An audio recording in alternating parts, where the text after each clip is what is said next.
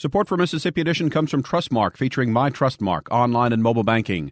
Monitor accounts and information, transfer funds, create special alerts and reminders. Details at trustmark.com. Member FDIC.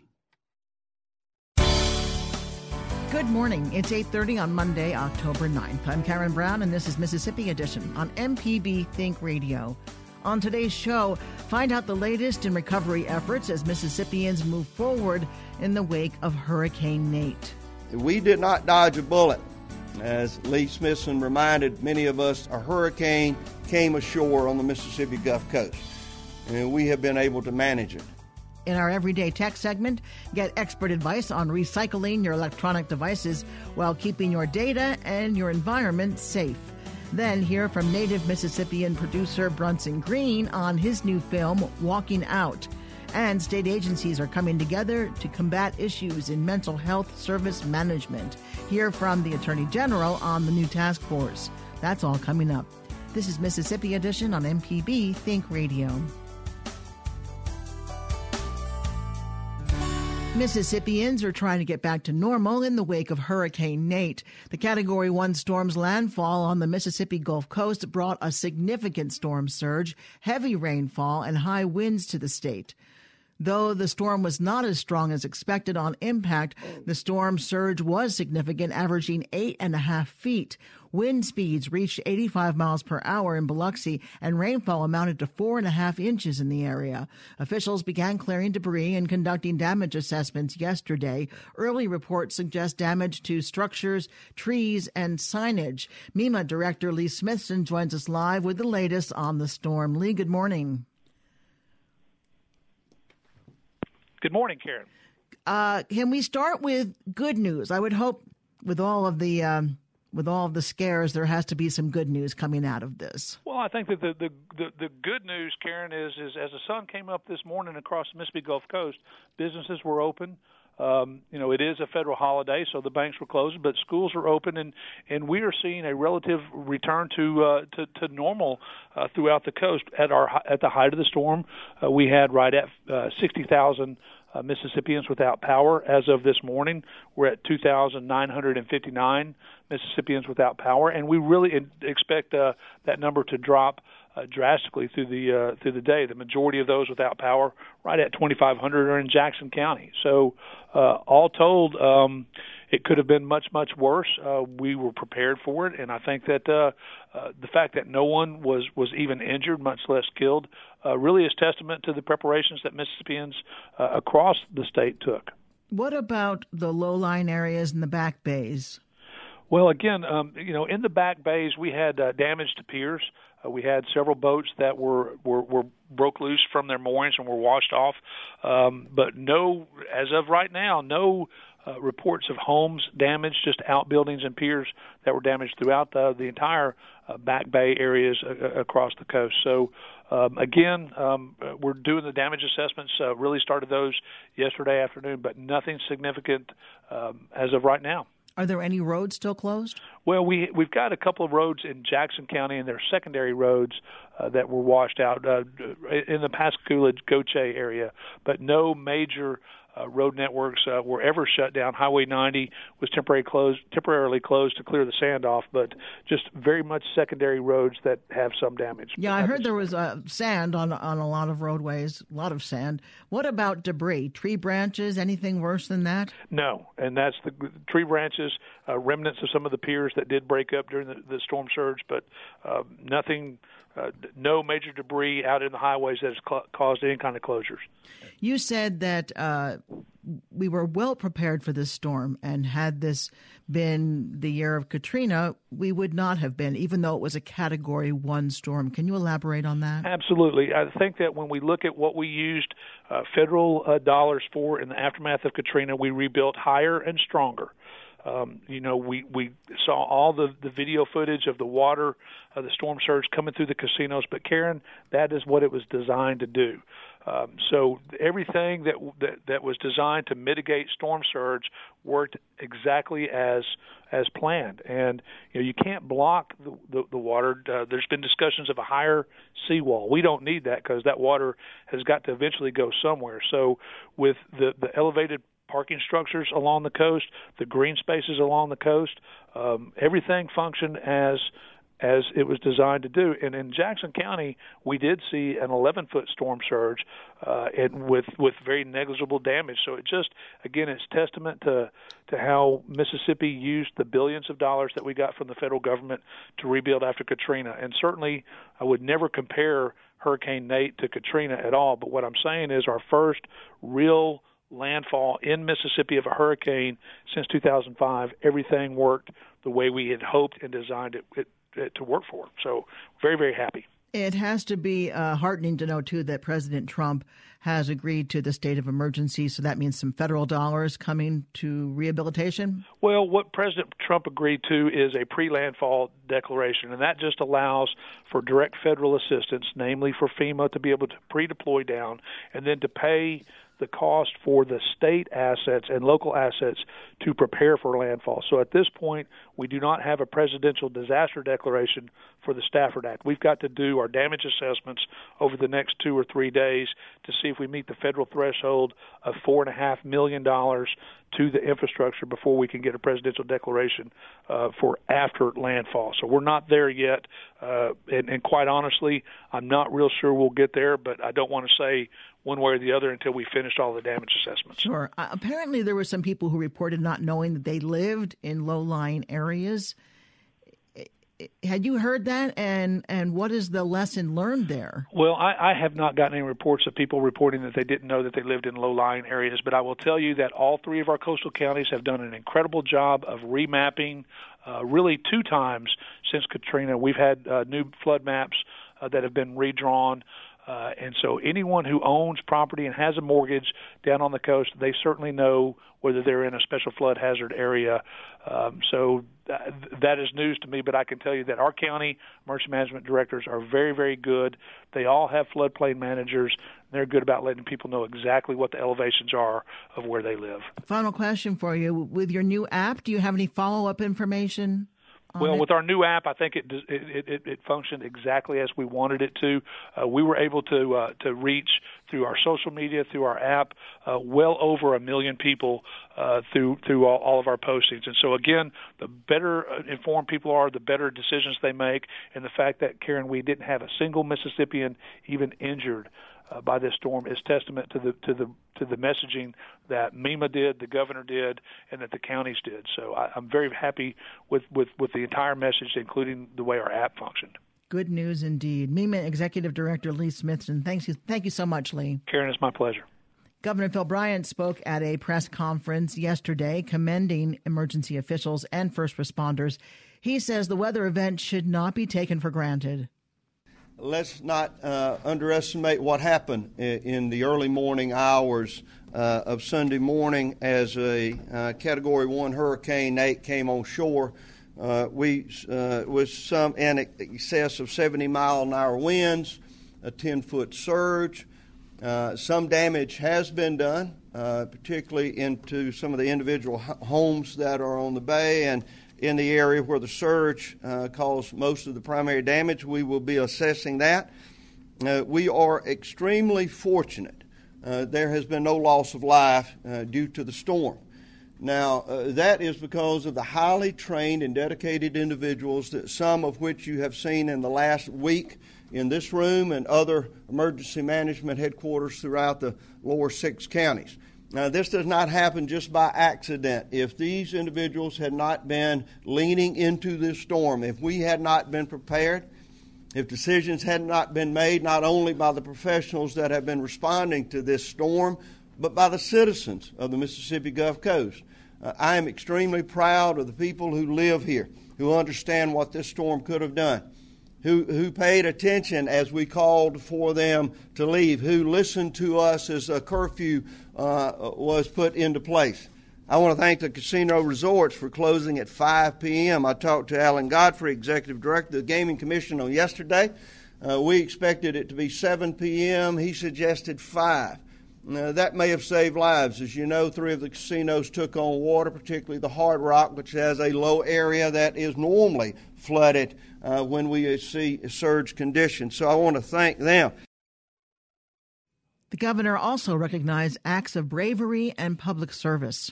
Early this morning, as we were on Highway 90, we saw MDOT, Department of Corrections, there beginning to move the sand off the road along with the city workers who had shovels in their hands, physically clearing the debris and the sand off of Highway 90. It makes you very proud, I can tell you, as governor of this state, to see those good public servants out there in the early morning hours preparing the road so that we might be able to get back to normal as quickly as possible. I want to thank DMR. Marine Resources, as many of you may know already, effected a rescue yesterday of 3 individuals who were stranded, who, as I appreciate it, were in the water with life vests, certainly would have been lost. And they are alive today because of the bravery of the Marine Resources and their officers, and I want to thank them for that hard work. All of it, the Mississippi National Guard that was standing by and responding with the assets as we issued an executive order for the Guard to be prepared. They, in fact, were. We did not dodge a bullet. As Lee Smithson reminded many of us this morning, a hurricane came ashore on the Mississippi Gulf Coast, and we have been able to manage it. Governor Bryant speaking on Hurricane Nate. Coming up in our Everyday Tech segment, get expert advice on recycling your electronic devices while keeping your data and environment safe. This is Mississippi Edition on MPB Think Radio.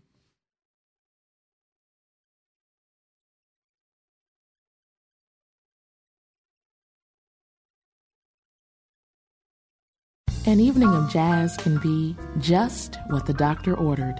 Join me, Meredith Michelle, with WJSU's Evening Jazz, 7 to 10 weeknights on MPB Music Radio.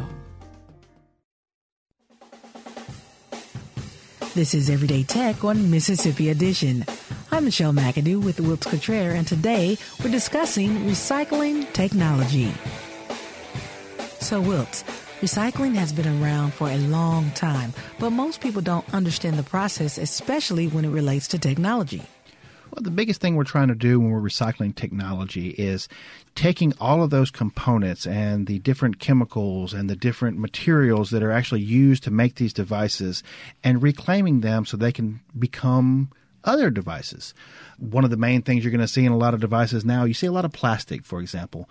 And, one thing that comes to mind with me is the phones that we actually have on our desks at our office. They are made of 100% recycled plastic. So they're actually reclaiming that plastic to turn it back around and make a new product.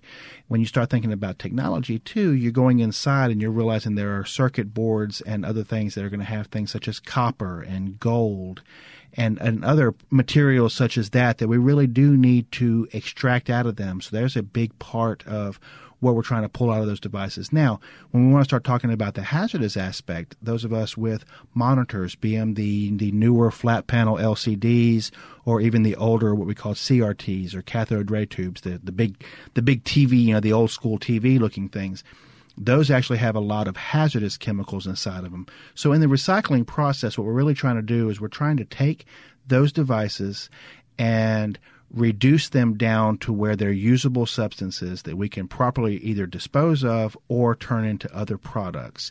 It becomes especially sensitive when it comes to recycling technology because a lot of times those same devices actually hold data. Think about your old computer. If you're getting rid of an old computer, you may have done your taxes on that thing for the last few years.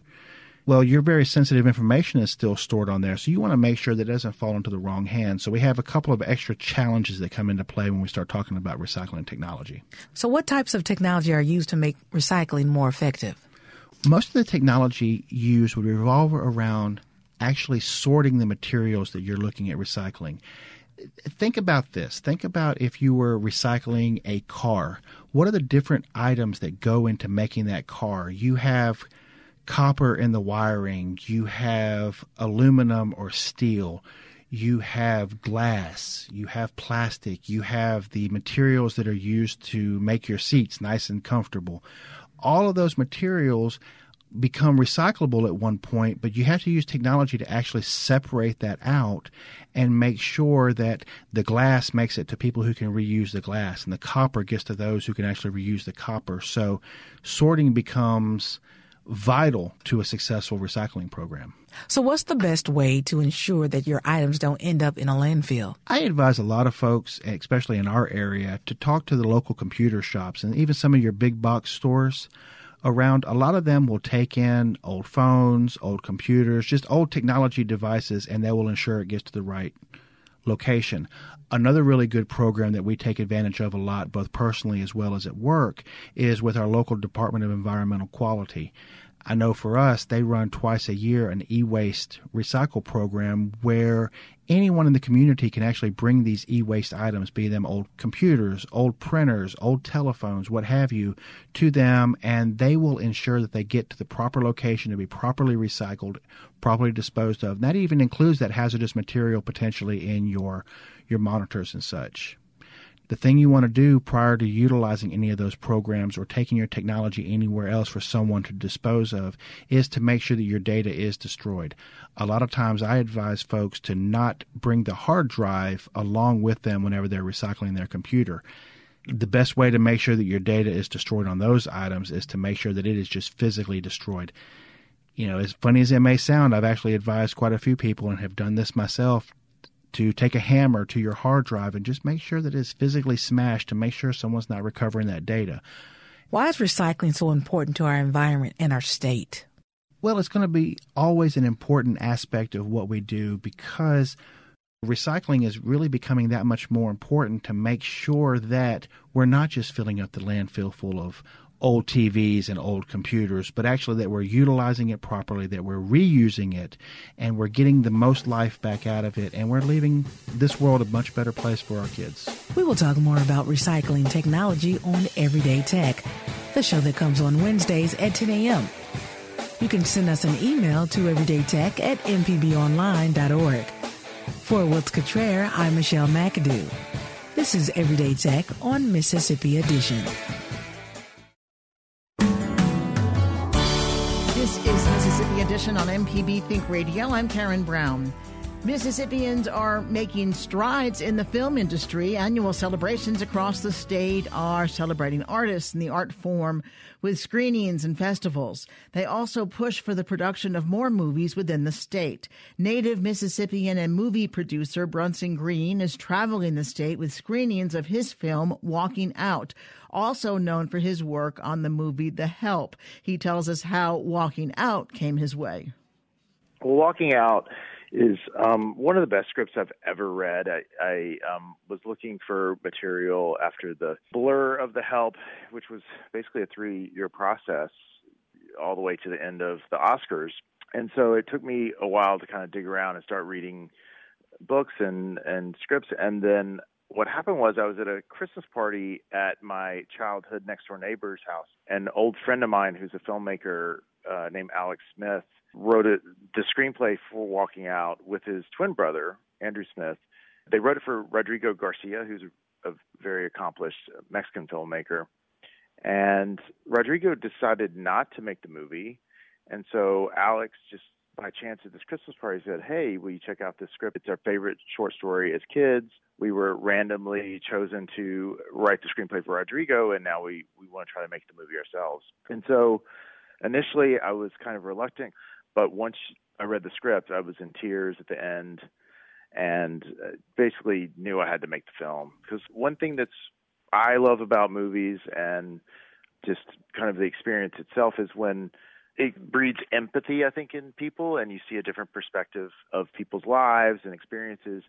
And one thing that you get from this movie is you realize it's so simple to communicate your feelings and your love for your parents or for your children, but people, for some reason, aren't able to do it. So I hope that when people see this film, it kind of gets them in the mode to like, hey, let me pick up the phone or let me go see my parent. Let me tell them how important they are and how much I love them. Can you tell us a little more about the plot? The story is about Cal and David. Cal is a Montana lawyer whose son lives in Texas with his mom and his stepfather, and they really don't have any relationship anymore. So he comes once a year on Thanksgiving to see his dad reluctantly. And his dad is trying to instill his knowledge of Montana and Montana life and what his life is about. But they have trouble communicating with each other because, David's a teenage kid who has his phone in his face playing video games. And eventually they start to bond and really communicate. And then a horrible event happens with some wildlife, which if you watch the trailer online, you can kind of see what's going on. And the roles reverse, and his father's injured, and then David decides to carry his father out of the wilderness to safety. In the process, he becomes a man, and they basically resolve their differences. We're all going to rush to the web to watch the trailer after that. It's a phenomenal movie. I mean, we're 88% Rotten Tomatoes. It's a major thumbs up. It's rare to have a film that has such a high score, so we're really excited about that. And you are going to have it at Crossroads. So in terms of a Mississippi premiere, Crossroads would be it. We're screening in Oxford on the 9th to benefit the Oxford Film Festival. And then we're screening at Crossroads on the 11th in Madison at the Grandview. Who's in the film? I hadn't asked that. Cal, who's our lead, is played by Matt Bomer, who most people know from White Collar, Magic Mike. He won the Golden Globe for Best Actor in the Normal Heart. And then we actually cast the kid first, who's Josh Wiggins, who's from Houston, Texas. I saw him in this film called Hellion that was at Sundance a few years ago. And it's harder to cast kids than adults. And so when I saw this kid, he was amazing. I basically stalked him a little bit at the South by Southwest Film Festival and told him he had to read the script, and he immediately signed on. And then Bill Pullman also plays a small role as Matt Bomer's dad. The movie is called Walking Out, and we've been speaking with its producer, Brunson Green. Brunson, thank you so much for being with us. My pleasure. Walking Out will be screened in Oxford today as part of the Oxford Film Festival. It will run again in Madison on Wednesday and benefit the Crossroads Film Society.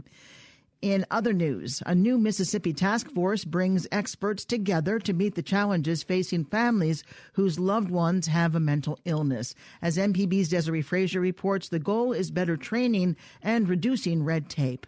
Handling mental health emergencies can be a challenge for law enforcement officers, according to Mississippi Attorney General Jim Hood. He says often mental health episodes occur over the weekend, leaving officers with no resources or options except to put people in jail. Hood says they are coordinating training to help law enforcement identify those with mental health challenges and provide assistance. We're training the officers and the community mental health people together.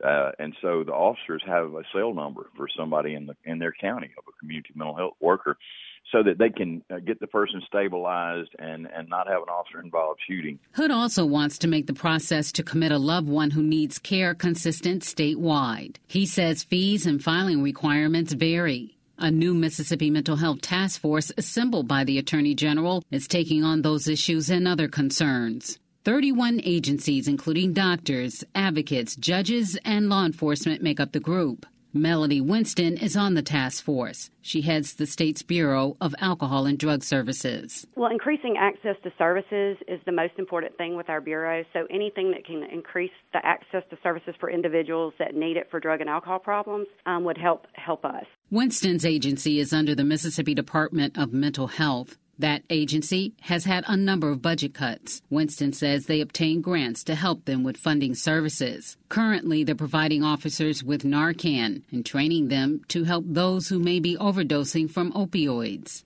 Attorney General Jim Hood says they are also seeking to cover the costs of some services through Medicaid. Desiree Frazier, MPB News. Find out more on the task force and efforts across the state on tomorrow's Mississippi edition. Coming up at 9 o'clock, it's Deep South Dining. At 10 o'clock, it's Now You're Talking. And at 11 o'clock, stay tuned for Southern Remedy. Did you miss part of the show today? Find past episodes of this and other Think Radio programs online at mpbonline.org or by downloading the MPB Public Media app from the Apple or Google Play stores. I'm Karen Brown. Join us again tomorrow morning at 8:30 for the next Mississippi edition, only on MPB Think Radio.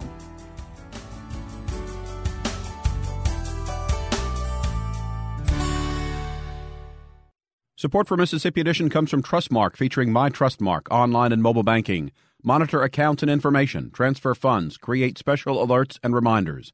Details at trustmark.com. Member FDIC.